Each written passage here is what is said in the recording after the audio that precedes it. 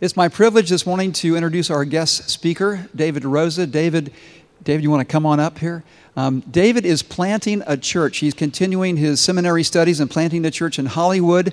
I was going to say California, but it's actually here, Hollywood, Florida. And this is in partnership with Spanish River Church. And boy, we've had a great relationship over the years with Spanish River. So really thankful that you're here today, David.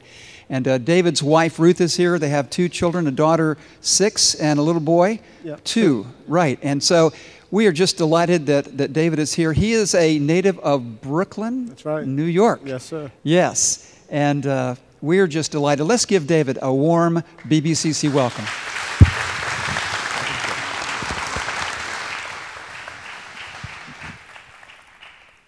Good morning, Boynton Beach Community Church. How you doing? Good. I am very grateful for the opportunity to come and share with you today. Thank you, Pastor Dudley, again, as well. Thank you, the elders of the church. Why don't we get right to it? If you would, bow your heads and go with me to the Lord in prayer. Father in heaven, thank you. Father, we thank you this morning that you have set apart a day where we could come to you, God, to be reoriented by the priority of life, the priority of the universe, so that we might be reoriented and get our priorities lined up right, God, you being number one. And so, Father, today as we come before you, we recognize you, that you are great, that you are mighty, God, that you are beautiful in all of your ways, God. And so we thank you for who you are. And as we look on you, we recognize that we in and of ourselves are often weak, poor, not always so wise. But Father, in you we find perfect wisdom, perfect strength, perfect love, and everything that we need. And so we pray, Spirit, come. God, we pray that your Spirit would come and that your Spirit would be here to challenge us this morning. That your Spirit would be here, God, to convict us today. And that in the same vein that your Spirit would come to encourage us, empower us, and fuel us for life and ministry. God, we are dependent and reliant on you. We confess that. God, I pray now that you would bless the preaching and the hearing of your word. Make it come to life for us this day, we pray. In the name of your Son, Jesus, our Lord and Redeemer. Amen. Amen. We're going to be in the book of Acts. We're going to look at Acts chapter 14. So if you got your Bible or your device, meet me there. And as it says on the front of your bulletin this morning, we are going to be talking about the unstoppable gospel. The unstoppable gospel. As Pastor Dudley said just a minute ago, my name is David Rosa Jr., and I'm the lead planter of Cruciform Church in Hollywood, Florida. I have the privilege of leading a group of a wonderful team, and part of the team is here. So, team, if you're here, raise your hand real quick so they can see you and be able to recognize you. This is part of our team here this morning. And so we simply exist to join God in the spreading of his fame and the restoration of the streets. And we envision diverse communities of believers in every neighborhood of Hollywood, Florida, formed by the cross, empowered by the gospel, and pounding the concrete for the glory of God and the good of neighbor. We believe that God has called his church to more than preaching, but nothing less than it. We believe he's called us to preaching and to missional engagement, that we would be engaged with the people of our neighborhoods, that we would be engaged with neighbor, to love neighbor, to help neighbor, and to share with neighbor. And so that's what we're doing now in Hollywood for the past several months.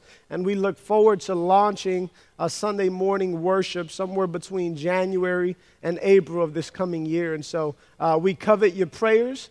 We covet just your support and your partnering in whatever way God would see fit. So again, thank you for the opportunity to be here with you all today.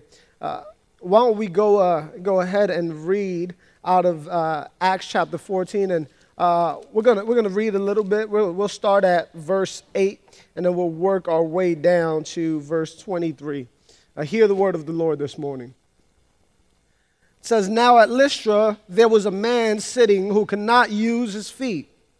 He was crippled from birth and had never walked. He listened to Paul speaking, and Paul, looking intently at him and seeing that he had faith to be made well, said in a loud voice, 'Stand up on your feet.' And he sprang up and began walking. And when the crowd saw what Paul had done, they lifted their voices, saying in Lycaonian, 'The gods have come down to us in the likeness of men.' Barnabas they called Zeus, and Paul Hermes, because he was the chief speaker.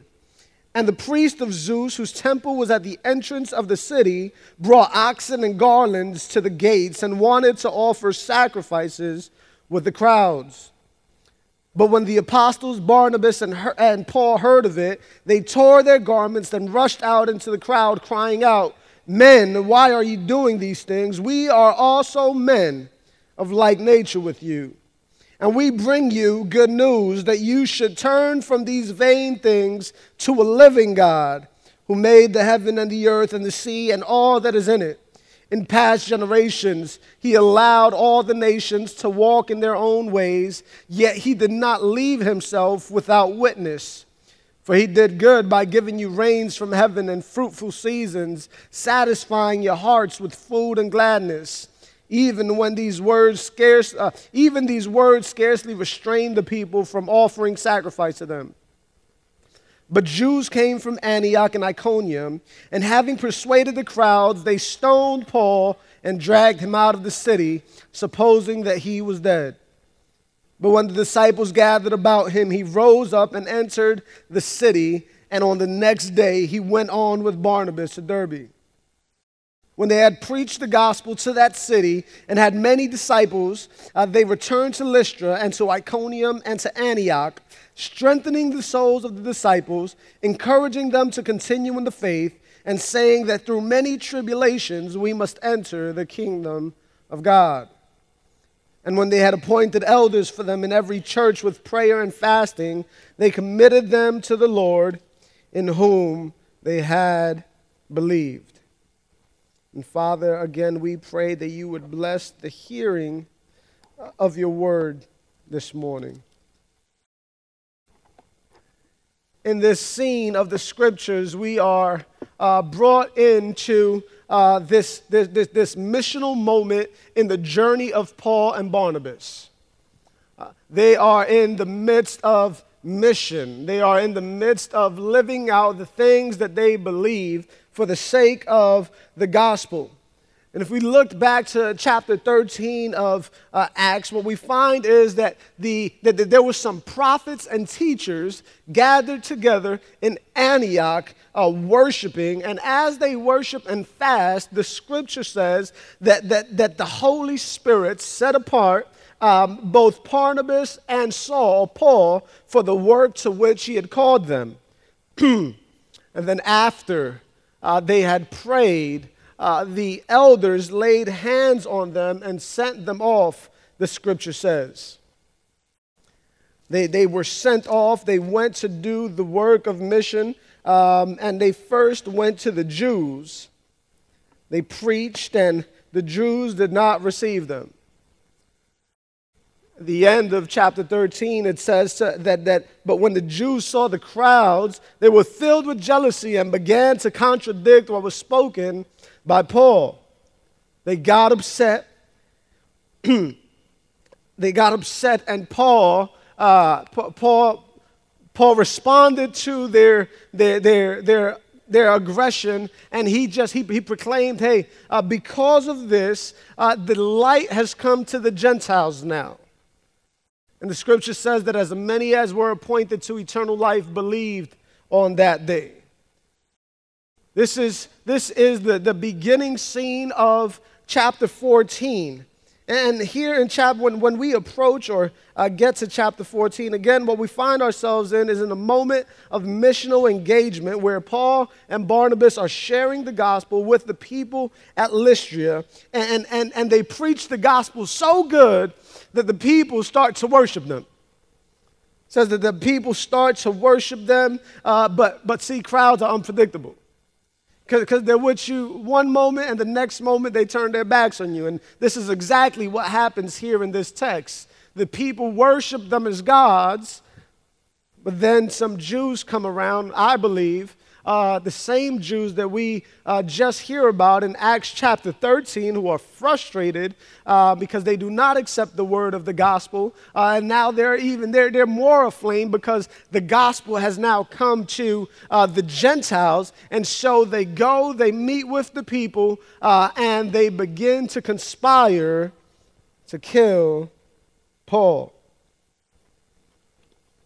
This is where we find ourselves, and these Jews and the rest of the group, they carry out their plan. So they stone Paul and they carry him out of the city as if he was dead. Barnabas, on the other hand, was spared, and I think the reason why Barnabas was spared was because Paul was the chief speaker. And so as we read and reading Acts chapter 14, they refer to Paul and Barnabas as Zeus and Hermes.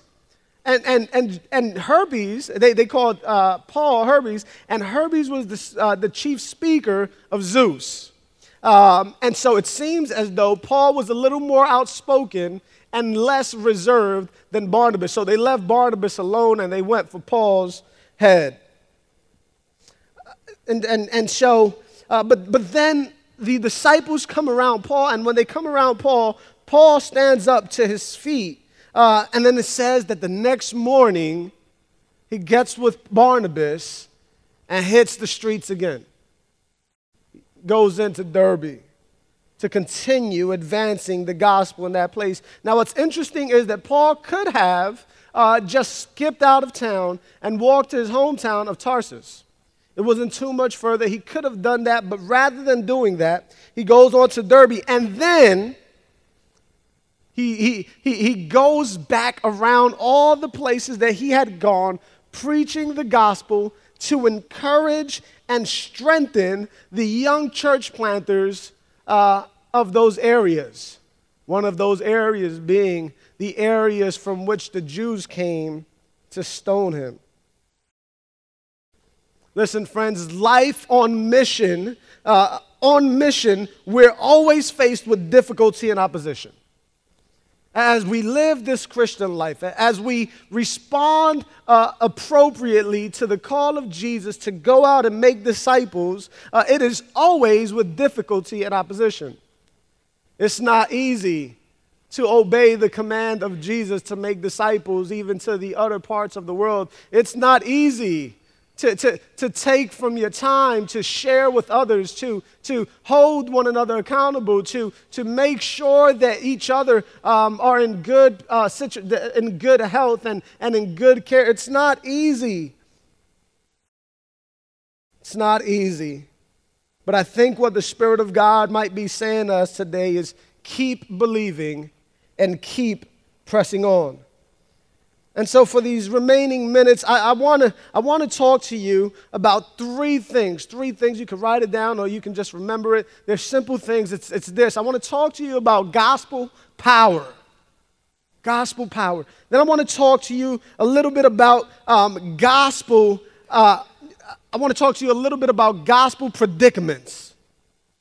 I'll talk to you about gospel power. I want to talk to you about gospel predicaments. And then I want to talk to you about gospel perseverance. Gospel power, gospel predicaments, and gospel perseverance. We'll start out looking at verses 8 through 10 again. I just want to point out a couple of things to you. The author of this book, Luke, we believe, is highlighting for us here the severity of a lame man's paralysis. So we begin to read, and what we find is that he almost exaggerates the point that the man was crippled. He does that by overly describing the situation. So if you notice, between 8 and 10, he says that the man couldn't use his feet. Then he says that the man was crippled. And then he says that the man had never walked. He really highlights these things almost in an exaggerating way. And I think he does that to highlight for us gospel power. Gospel power. Here's a man who had been crippled for his whole life, and he's listening intently to the words being proclaimed out of the mouth of the apostle. And at that moment, the apostle, full of the Spirit, looks deep into the man's eyes, is given discernment from on high, and notices that the man has faith.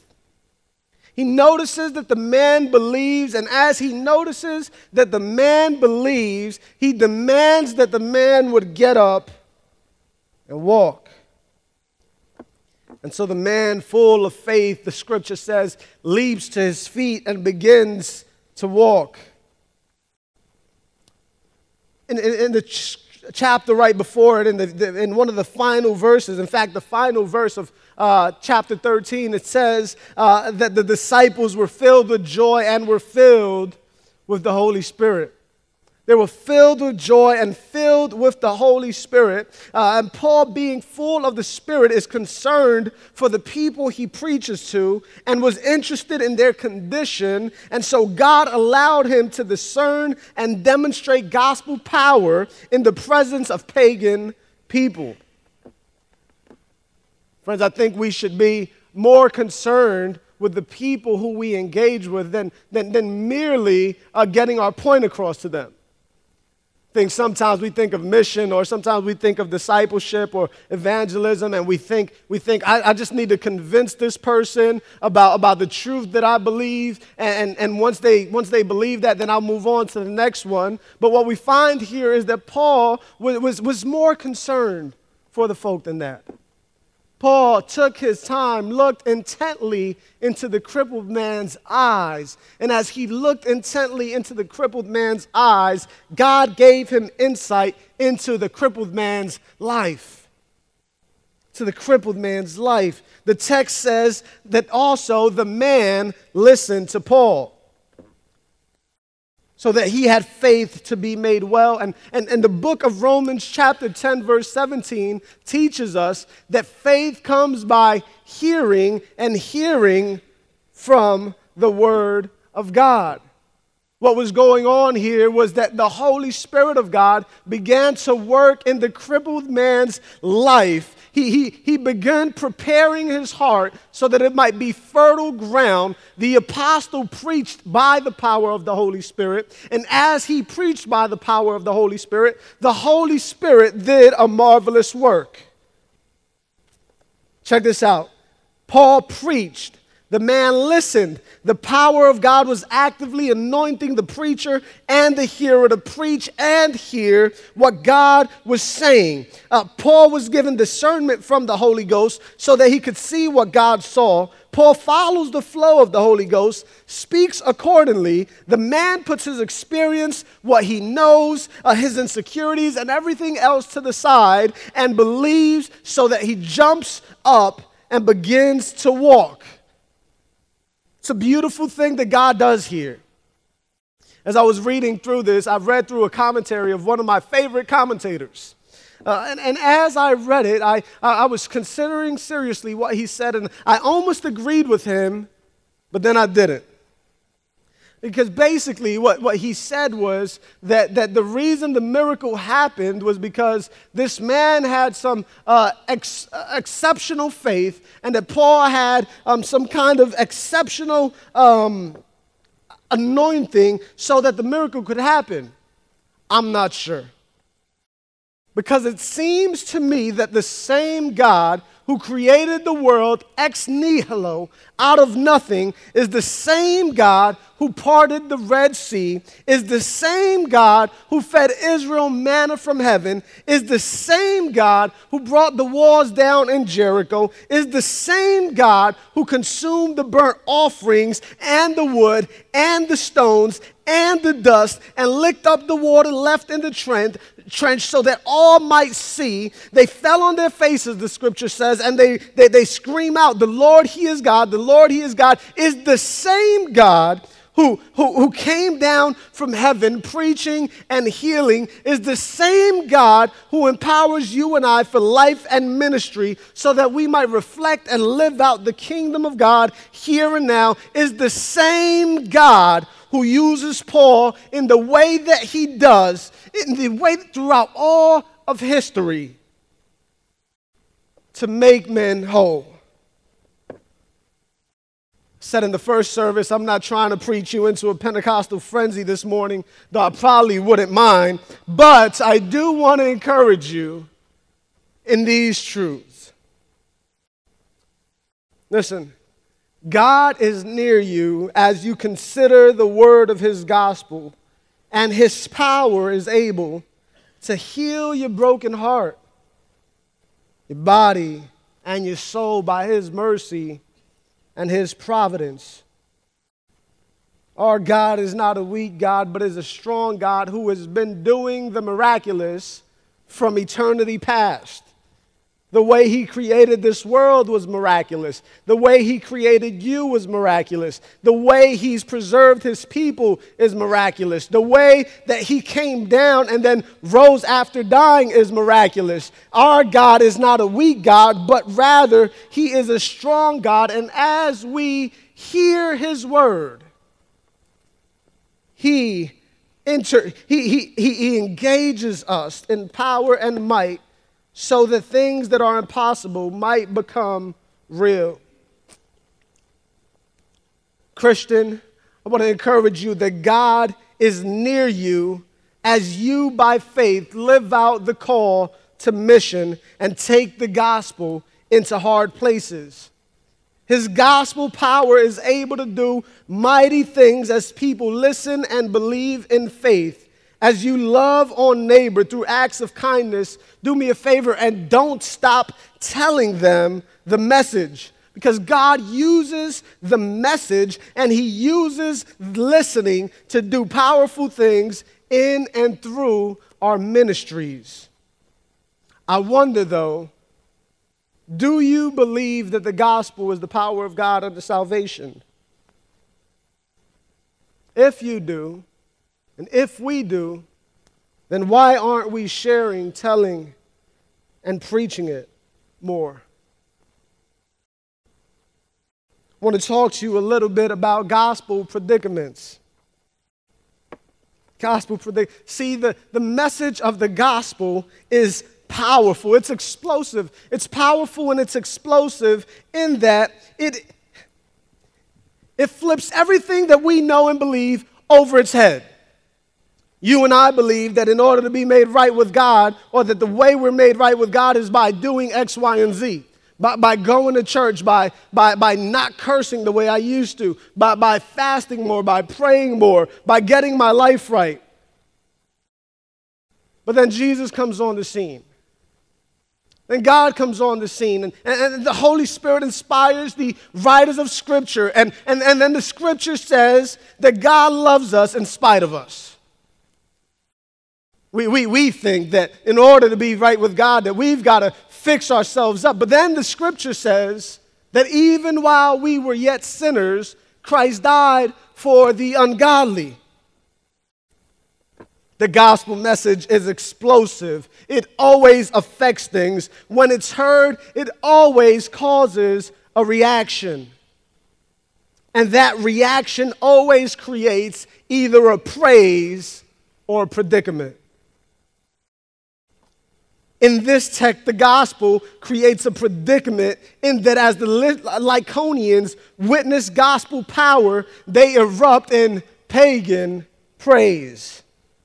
They erupt in pagan praise, and so they begin to believe that Paul and Barnabas are Zeus and Herpes.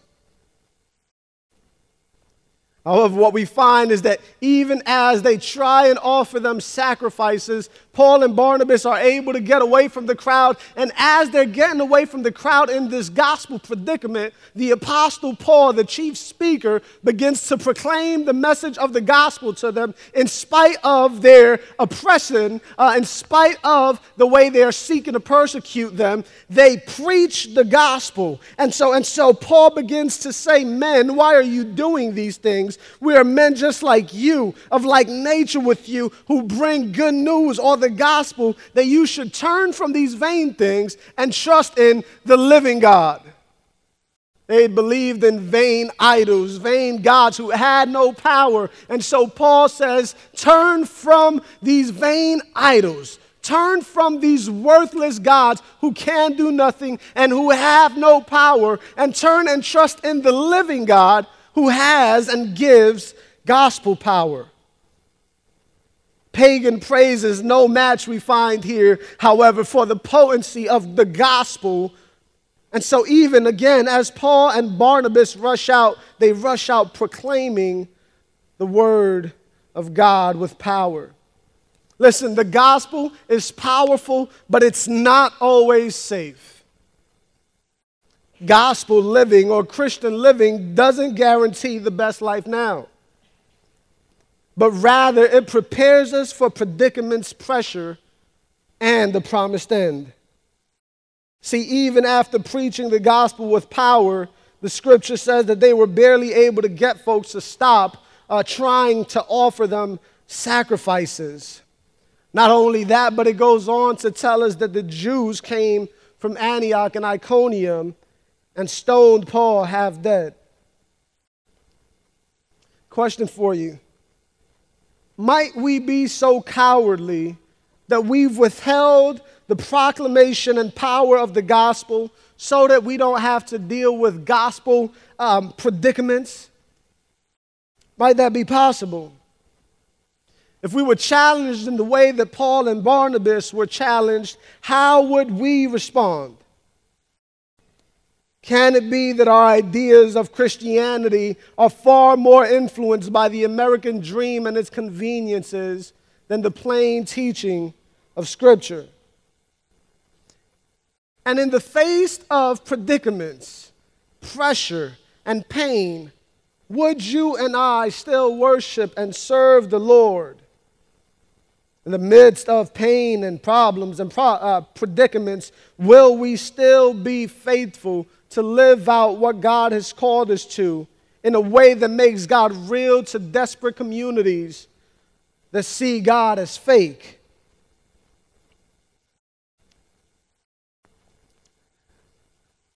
God doesn't leave Paul and Barnabas to their own devices or to their own strength, however, but by his gospel power, he fuels them, sustains them, and motivates them to persevere. And so what we find is that Paul gets knocked out, but don't count him out yet. See, sometimes it seems as if the gospel message has gotten stale and its power has been lost. The truth is that we don't win them all. Sometimes we'll lose a fight and be stopped in our tracks. We won't always be able to provide for our families the way that we should. Sometimes the careers that we've planned on spending our working lives in eats us up and spits us out, or the relationships that we invest so much in don't secure the return on investment that we've desired. And it's sad, but I think that this truth crushes most of us, that being a Christian does not guarantee a life of happiness and prosperity. The idea that God won't give us more than we can bear is false. See, sometimes He will give us more than we can bear, plus some. Think about this for a moment. God is the creator and sustainer of it all. And God is sovereign. He's in charge, and He ordains all things. Here's what that means. That means that God was in charge when my mother died of breast cancer. That means that God was in charge and is in charge even as you struggle with sickness in your body. That God was in charge and is in charge even as you experience a broken heart. As you struggle to raise your children and as you struggle to keep your home in order and your marriage intact, God is in charge. The Christian life does not guarantee us the best life now. See, we know this especially when we look at and consider the person of Jesus. The person of Jesus who was the perfectly innocent one, the God of heaven who had everything he needed, was sufficient in and of himself, sat in the seat of majesty, but stooped down and had to persevere through gospel predicaments and even take some losses. To think that our master experienced this kind of overwhelming struggle, but we won't have to, is foolish at best. See, Paul was sought out, stoned, left half dead, but got up when the disciples gathered around him and got back to the gospel grind. A beautiful picture of perseverance. Jesus, however, was sought after, mocked, beaten, killed, and stabbed in the side to ensure that he was dead, and he was. He was dead not for sins that he committed, but for sins that you and I committed. Sins that you and I commit. Sins that we're comfortable with, that we don't think twice about, and that we're perfectly okay with. For those sins, he died. But unlike Paul's situation, the disciples didn't come around his body, but the woman did, only to find that the tombstone was rolled away, the garments were left behind, and Jesus had risen again with all power and might, and was back on his way on the gospel grind. Listen, as we close up, because of Jesus' gospel perseverance, fueled by Holy Ghost gospel power in the face of gospel predicaments, you and I have an expected end greater than all the comforts this world has to offer. That same Holy Ghost gospel power that caused Paul to preach, the paralyzed man to listen, Paul to discern and heal, and then give Paul the strength to get back up after being knocked down, is the same gospel power that rose Jesus from the grave and has been given to you and I. What are we doing with it, Christian? This gospel power and its ability to create us to persevere is my hope as we plant Cruciform Church. That as we engage in mission, as we face difficulty and opposition, the same power that rose Jesus Christ from the grave will help us get back up off of our faces when we've fallen because of all the pressure, when we've fallen because of all the energy and the effort that we've had to put in for the sake of the glory of God and the good of neighbor, that there is a power that's been given to me that'll raise us back up again. And Jesus demands that in the same way that he picked up the cross, that we too would pick up our crosses of self-denial, self-sacrifice, and that we would do so for the glory of God, the building up of the church, and the good of neighbor. Listen, friends. Are you okay with the reality that being Christian doesn't guarantee that you'll win whatever fight you're in right now? But that you might have to just put on your big boy pants and persevere with the help of Holy Ghost power? Have you gotten to a place where God has become so big, powerful, majestic, and beautiful that you could count the stuff that makes you great worthless? Or are you still prideful and obsessive about your achievements, family name, or status? Paul got past that as he saw the bigness of God and said that he counted all things as lost Friends, are you aware of the Holy Ghost power that you possess and are using it to continue to push, even in spite of gospel predicaments? And after you've been knocked out, how will you get back up the way Paul and Jesus did and get back to the gospel grind for the glory of God? Check this out. Pagan praise couldn't stop the gospel. The Jews, Gentiles, and rulers couldn't stop the gospel. Persecution and injury couldn't stop the gospel. Sickness cannot stop the gospel. Life or death do not stop the gospel. What's so crazy and big that you're going through that you would think could stop the gospel? What could stop the gospel's advance in your life, in your husband or wife's life, in your children's life, or in your neighbor's life? Listen, the answer is simple: nothing. The gospel is unstoppable. I pray today that you might find life and hope and power in the face of gospel predicaments, in the reality of the gospel power that has been instilled in you. With that, let's go before the Lord in prayer. Father in heaven, thank you for this day, God. Thank you again for giving us an opportunity to look to you in all of your power and all of your might, to see you as excellent, to see you as great, as strong, and as powerful. God, I pray this morning that those of us who have not yet experienced you as those things would experience you as it today. I pray that those who have not trusted in you yet might place their trust and lives into your hand. I pray that we would all together bow our knees to King Jesus. And God, I pray that you might fill us up with your Holy Ghost gospel power so that in face of gospel predicaments, we might be able to persevere. God, we thank you that you will finish the work that you started in us.